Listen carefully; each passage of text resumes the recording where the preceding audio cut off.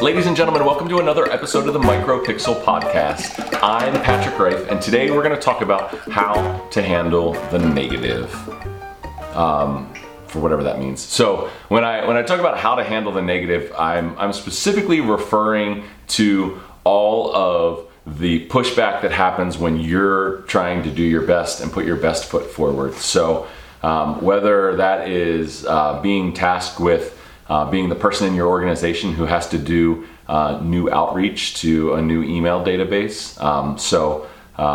In a big software company, that person is frequently called an SDR. But whatever, if you're a salesperson and you're familiar with cold emailing or cold calling someone, you know exactly what I'm talking about.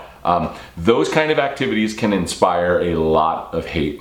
And sometimes it's warranted because sometimes people do a terrible job reaching out and being a real human being on the other side of it. So first and foremost, to how to handle the negative is don't participate in helping to create it. If you're doing cold outreach to someone, you need to make sure that it is as up and above board as you've ever been in your entire life. Just because you're reaching out to someone for the first time doesn't mean you need to be salesy or pitchy to them. Make sure that you come at them from a place of respect, at a place of opportunity where you're really trying to put your best foot forward and connect with them. If you do that, if you write copy that is genuinely transcendent of respect and a desire to connect with someone and a partnership, and someone writes back to you and they say, "This is spam, take me off your list," fine, no problem. You answer them back and crush it with politeness. Let me tell you what my reply sounds like. It says, "Hey Alex, sorry for the unwanted email. I didn't mean any harm. I've immediately scrubbed your email address from our list. I hope you have an incredible week. Take care, Patrick." And then I keep on moving. I archive it. I don't let their comment land.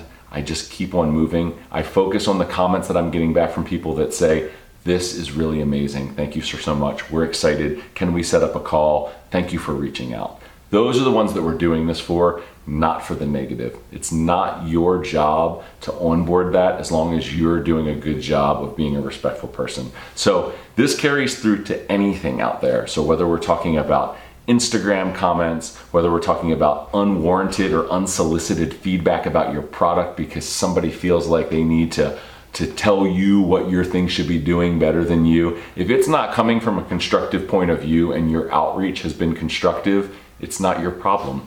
Your responsibility at that point is to keep your head high, respond in a polite way. I was gonna say respond appropriately, but we all know what appropriate responses are sometimes to negative feedback. And that's not what you should do. Don't bear down on your keyboard. Don't write an angry response because you're just playing into the whole thing. Answer, scrub them off your list, and keep on moving because you're doing the right thing. So that's it. That's today's episode of the MicroPixil podcast. If you could please, before you go, be sure to rate, review, and subscribe. Your reviews help us find more listeners, and your subscription ensures that you get notified each day when we publish a new episode. So without further ado, I'll see you tomorrow. I'm Patrick Ray. Peace.